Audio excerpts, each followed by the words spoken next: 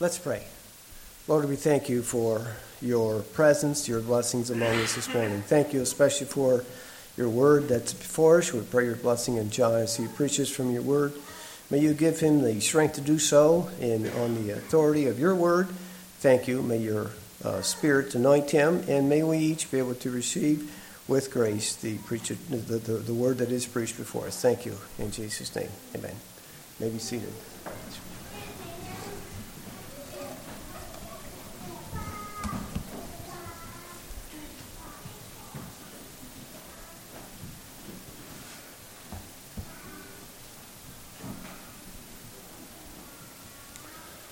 Well, good morning. Welcome to everyone. I always find it interesting as others have shared throughout the morning what they have to say and how that does or doesn't tie in with what I have prepared. And I thank you, Marvin, for covering Father's Day, because that is not what I have prepared for this morning. I do appreciate that, and there would certainly be a lot that could be said on that. As most of you know, us pastors have been taking turns preaching on the 5 values that we have established as a church, and we haven't been exactly in order, partly because I missed my turn a month ago. But this morning I want to speak on the 3rd one, and that is being together. And as stated in our list of values, it says, being together, our mutual love for Christ and His Word draws us together to worship, study His Word, and encourage and help each other to live for Him. I'll just repeat that. Being together, our mutual love for Christ and His Word draws us together to worship, study His Word, and encourage and help each other to live for Him. So I find it interesting as well, in the men's Sunday school class, we spent quite a bit of time talking about how to mind your own business and to live your own life, and now we talk about being together. And we know that God's Word does not contradict itself, and so I would encourage you to take what you heard, at least the man and the ladies talk about, but take what you heard in that class and apply it to your life where it fits, and then also take what we have here, which I believe is also God's Word, and apply that as it fits in your life as well. And I think you will find that they do not contradict, but they do complement each other.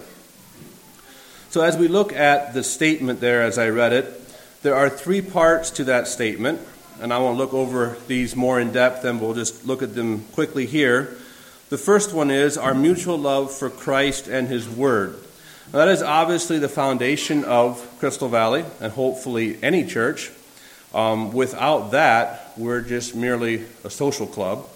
Unless our love for Christ and His Word is not the foundation, if that's not our primary focus, then nothing else we do is really going to matter in the long run.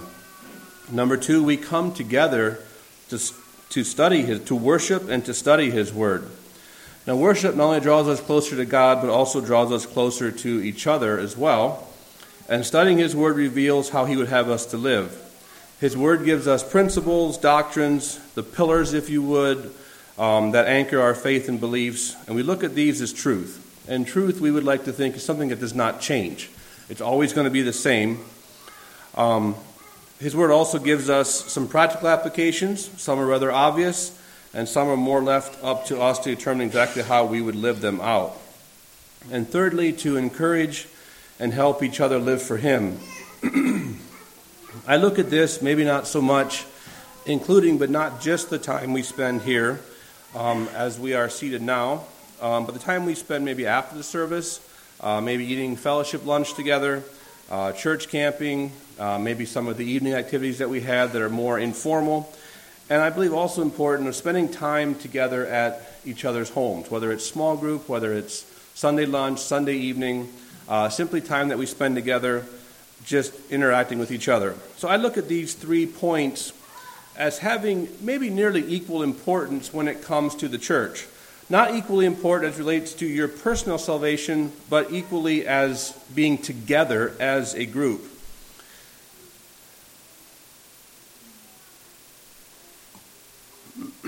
apologize this morning. As I get older, the allergies just go longer and longer. I'm going to have sneeze all 12 months here soon, I think.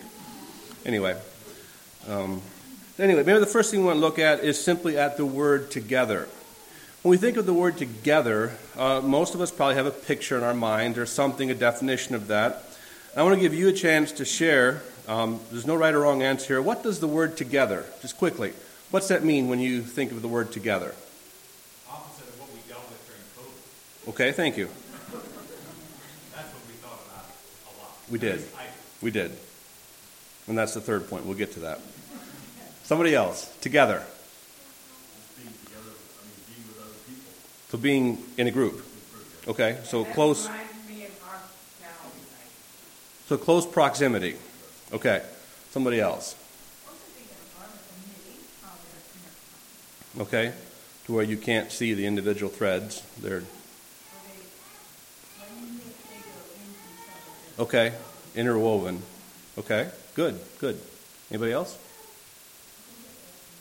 As one. Okay.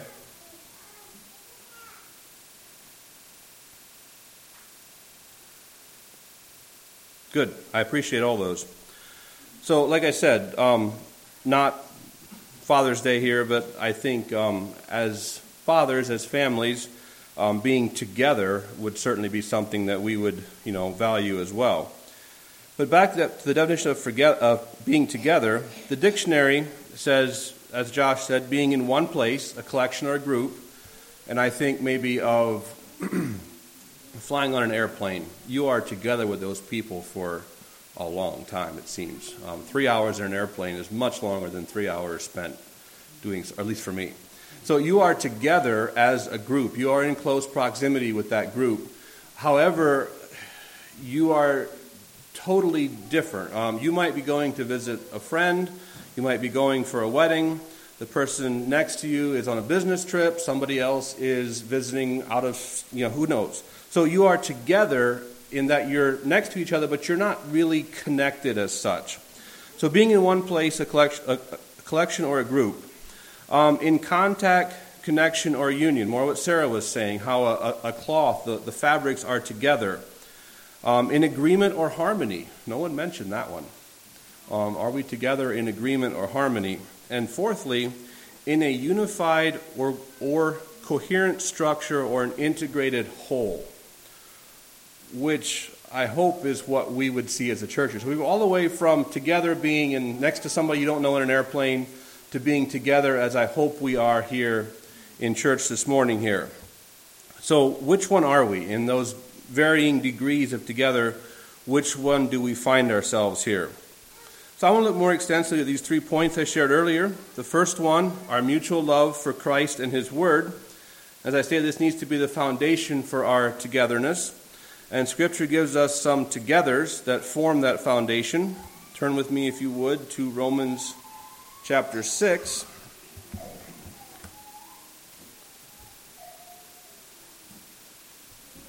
going to read the first 14 verses of Romans chapter 6. What shall we say then? Shall we continue in sin that grace may abound? Certainly not. How shall we who died to sin live any longer in it? Or do you not know that as many of us as were baptized unto Christ Jesus were baptized into His death?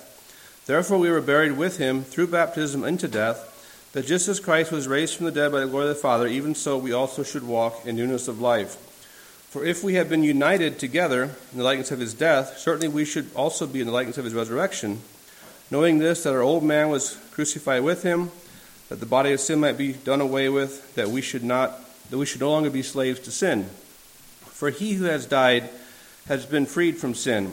Now if we die with Christ, we believe we shall also live with Him, knowing that Christ, having been raised from the dead, died no more. Death no longer has dominion over Him. For the death that He died to sin once for all, but the life that He lives to God. Likewise you also, reckon yourselves to be dead indeed to sin, but alive to God in Christ Jesus our Lord.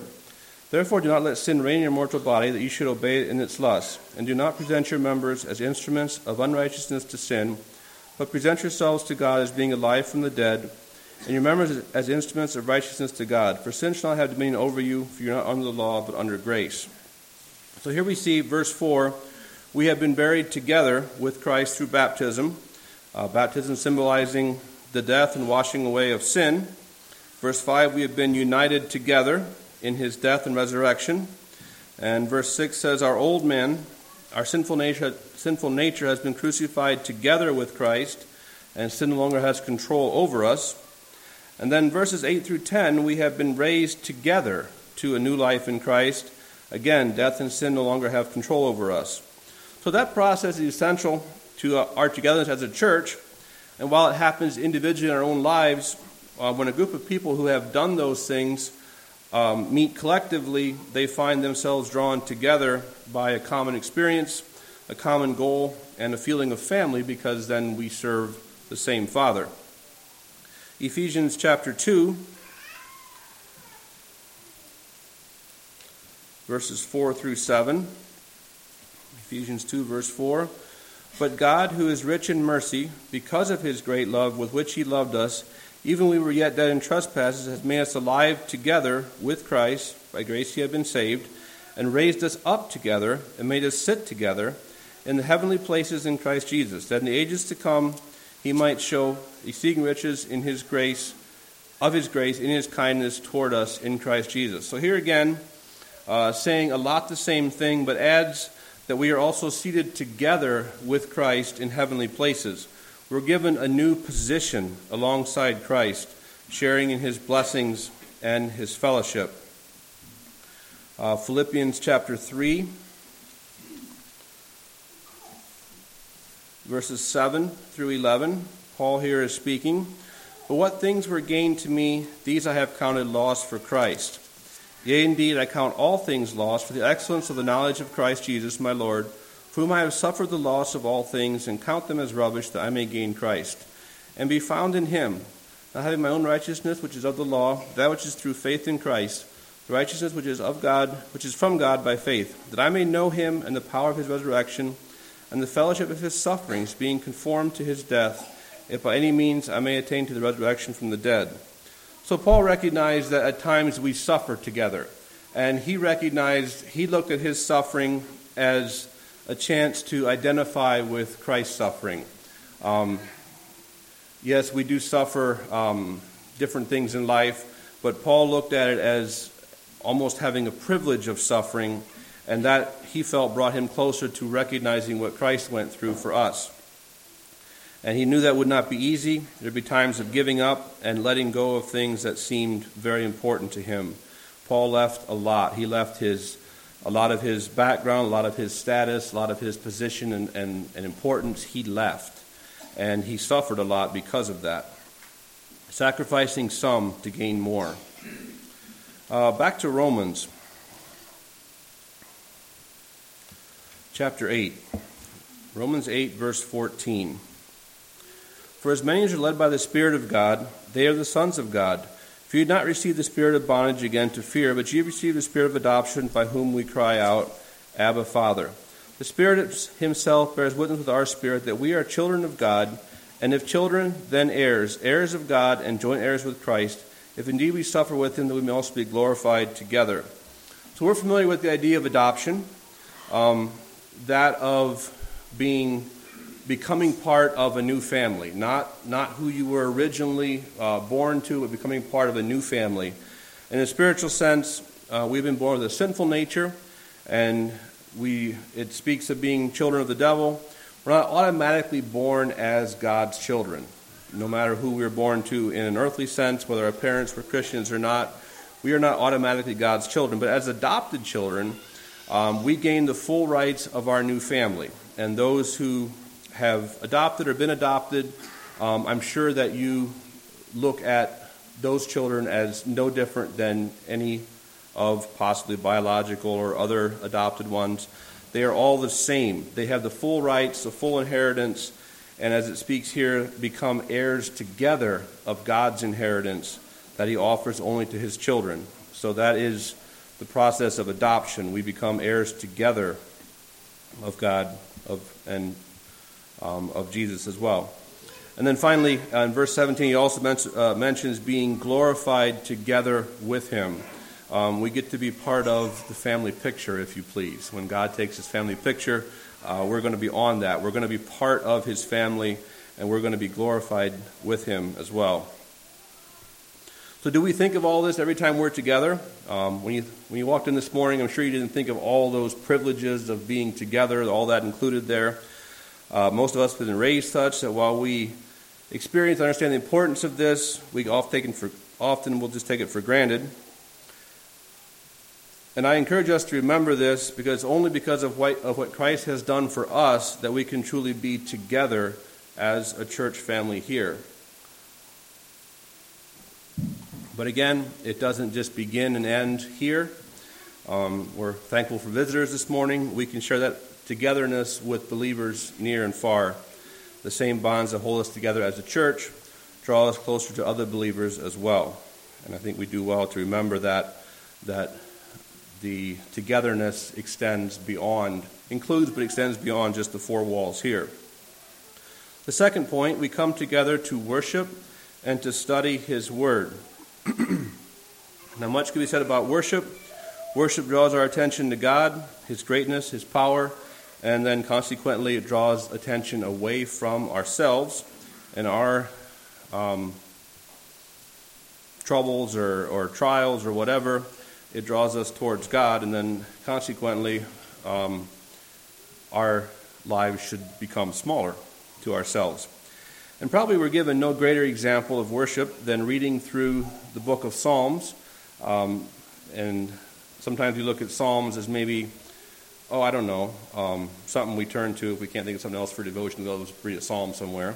And that's fine. But I think the Psalms are a very, very good example of what worship is. And if we read through that, we often see the author's changing emotions. Often he starts out possibly depressed about something, but as he turns his heart towards God and worships God, generally by the end of the psalm, his spirits have lifted, and he ends up ending the psalm in praise towards God and what God has done. And I've just chosen one, not totally at random, but just whatever, Psalm 145, as an example of a psalm of worship. And I would invite you all to stand. If we could read Psalm 145 together, just as an example of worshiping together. And we have done that in song so far already, but I would like to do this as a reading. So Psalm 145, verse 1, let's read this together. I will extol thee, my God, O King. I will bless thy name forever and ever. Every day will I bless thee, and I will praise thy name forever and ever. Great is the Lord, greatly to be praised. His greatness is unsearchable. One generation shall praise thy works to another, and shall declare thy mighty acts. I will speak of the glorious honor of thy majesty, and of thy wondrous works. And men shall speak of the might of thy terrible acts, and I will declare thy greatness. They shall abundantly utter the memory of thy great goodness, and shall sing of his riches. The Lord is gracious and full of compassion, slow to anger, and of great mercy. The Lord is good to all, and his tender mercies are over all his works. Saints shall bless thee. They shall speak of the glory of thy kingdom, and talk of thy power, to make known to the sons of men his mighty acts, and the glorious majesty of his kingdom. Thy kingdom is an everlasting kingdom, thy dominion endured throughout all generations. The Lord upholds all that fall. God. The eyes of all wait upon thee, and thou givest them thy meat in due season. Thou openest thine hand, and satisfieth the desire of every living thing. The Lord is righteous in all his ways, and holy in all his works. The Lord is nigh unto all that call upon him, to all that call upon him in truth. He will fulfill the desire of them that fear him. He will also hear their cry, and will save them. The Lord preserveth all them that love him, but the wicked will he destroy. My mouth shall speak the praise of the Lord, and let all flesh bless his holy name forever and ever. Thank you. You can be seated. So we see the wide variety that the psalmist covers here, from all that God has made, all that he has done, his compassion, his mercy, supplying daily needs, avenging his enemies, and just all of that is all contained in this. And you could go psalm after psalm of reading the same thing. So I think Psalms would be a good thing to read when you are discouraged, when you do need a reminder of God's goodness, of his greatness, and just simply worshiping like that. And I find it interesting how David and the other writers here never seem to run out of things to praise God about. And it's interesting, I read through the Bible in chronological order and where the Psalms fit in with events that were going on in David's life. So he would have a very trying time, and then he would write a psalm or two about it. And then he would go on to the next event, and then there'd be a psalm or two about it. And it's kind of interesting to see, we see them all put together here in a book, but where they actually fit in his life. And a lot of them were not written out of the good times of his life, but out of the challenging times of his life. So let's not forget the importance of worship. Second part of that is studying God's Word. Second point, studying God's Word. Acts chapter 17.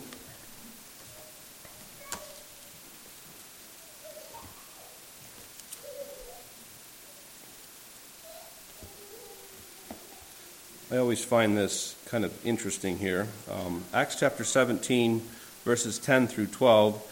Then the brethren immediately sent Paul and Silas away by night to Berea. When they arrived, they went into the synagogue of the Jews. And there were more fair-minded than those in Thessalonica, in that they received the word with all readiness and searched the Scriptures daily to find out whether these things were so. Therefore many of them believed, not just a few of the Greeks, prominent women as well as men. So if we were to read through the prior chapter there, Paul and Silas met many different groups of believers in their travels and their journeys. Some were very eager for truth, and others seemed to really struggle to get past their circumstances. In this case here, a lot of strife and unrest happened to Paul and Silas in Thessalonica. And if we would read the rest of the chapter back in verse 5, read of envy, stirring up a mob, spreading lies, and in general, people doing all they could to hinder the truth from being preached. And if you read all of chapter 17, Paul didn't have a dull moment there in his life. It's just constantly challenges and threatenings and danger. But here in Berea, they were different. And what was different about these people here? They were open to learn. They weren't gullible. I think there's a difference between being open to learn and being gullible. And these people were open. It says they searched the Scriptures daily. Now, I don't know if they met daily, if they had Bible study every morning, or if they just on their own searched the Scriptures, and keeping in mind that the Scriptures they would have been a much less complete list than what we had today. So they didn't have the whole complete New Testament at this time yet. But here this new guy came along, Paul, and he had ideas, he had doctrine, he had things to share, and it sounded good, but they did their own homework and said, is this really true? And I picture Paul's time with them as more discussion, less sermons. And if I had it my way, we'd have 2 Sunday school classes and no sermons, because I enjoy the discussion. I enjoy the interaction, not just one of us talking to you all, but back and forth. I believe we learn possibly more that way. So here we see that by studying the Scripture themselves and then combining their knowledge, their personal knowledge of what they heard, many became believers. And I believe that Paul was encouraged by this and not threatened. Daily personal Bible study is essential in any group of believers, and it makes what we believe our own, and not just because everyone else believes that way, but we believe that because that is what we ourselves believe. It draws them together as they discuss among themselves. Obviously, we're here in Sunday school class. We have a discussion because different people have different viewpoints or similar viewpoints, and we have a discussion because they have studied previously. And thirdly, it does hold the leaders accountable and prevents them from just simply teaching their own doctrine. So Paul here, I believe, presented something. There was questions asked. There was verifications, if you want to call it that. They questioned him, and as they did that, they grew stronger together. I think that's a very good model that we should continue to practice in our church here today, among a group of believers today. The third point, then, to encourage and help each other live for Him. And for that, I want to turn to Hebrews chapter 10.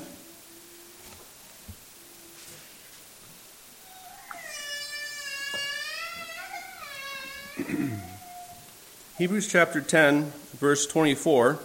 Let us consider one another in order to stir up love and good works, not forsaking the assembling of ourselves together as the manner of some, but exhorting one another, and so much the more as you see the day approaching. Now, Ken, thank you for bringing that up.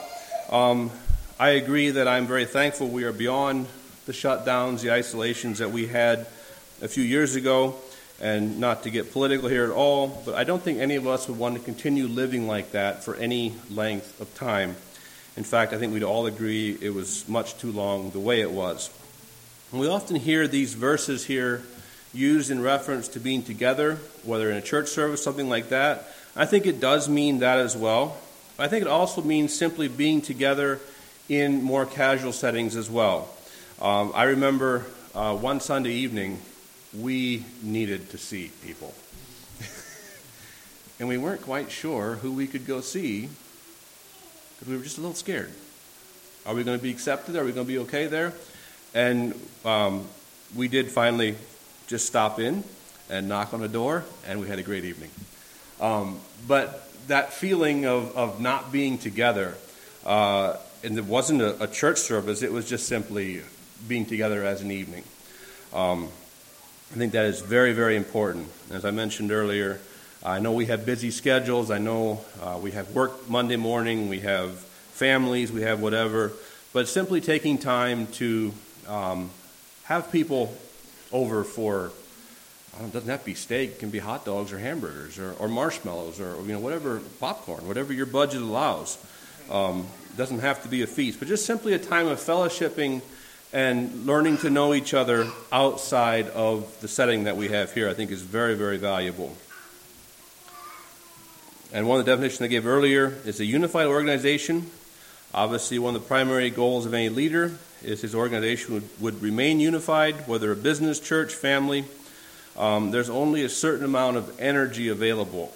And if most of that energy is spent internally, whether in conflict or an effort to avoid conflict, there's very little energy left to reach out to other people. On the other hand, if we have peace within the organization, whether the church or whatever, the majority of that energy can be spent working together and reaching out to others versus having to work among ourselves as much.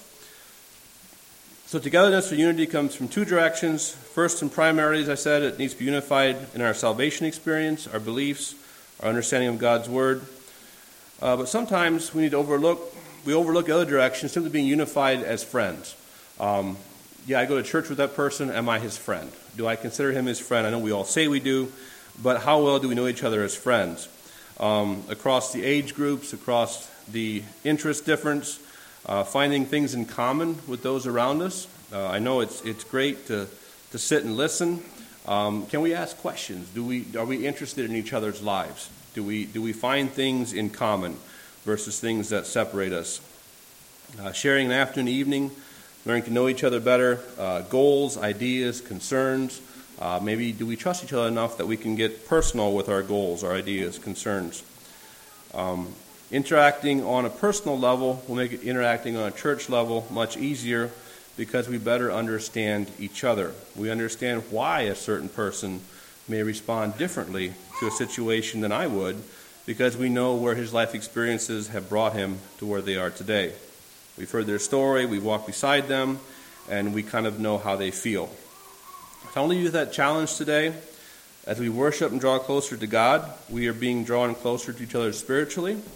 As we study and discuss His Word, we are being drawn closer together intellectually. As we fellowship with each other, we are being drawn closer together emotionally. And all three are important, some more natural for us, for some of us than others. So I encourage you to focus on the one that you're possibly weakest on, one maybe that scares you the most, and the one that makes you feel vulnerable, and ask God to help you grow in that area together for His honor and for His glory. Let's stand for prayer and then remain standing for the final song. Father in heaven, we thank you for the blessing you've given us, being part of a fellowship of believers, people we can worship with, sing with, be together with, learn more about you. We thank you, too, for godly friends, people we can relate to about daily events, joys, and sorrows. Give us a love for you as well as a love for each other, so that together we can be an example to those around us of what it means to be a child of you. Grant us safety as we go from here. Guide and direct us until we meet again. We ask this in Jesus' name. Amen. Ken?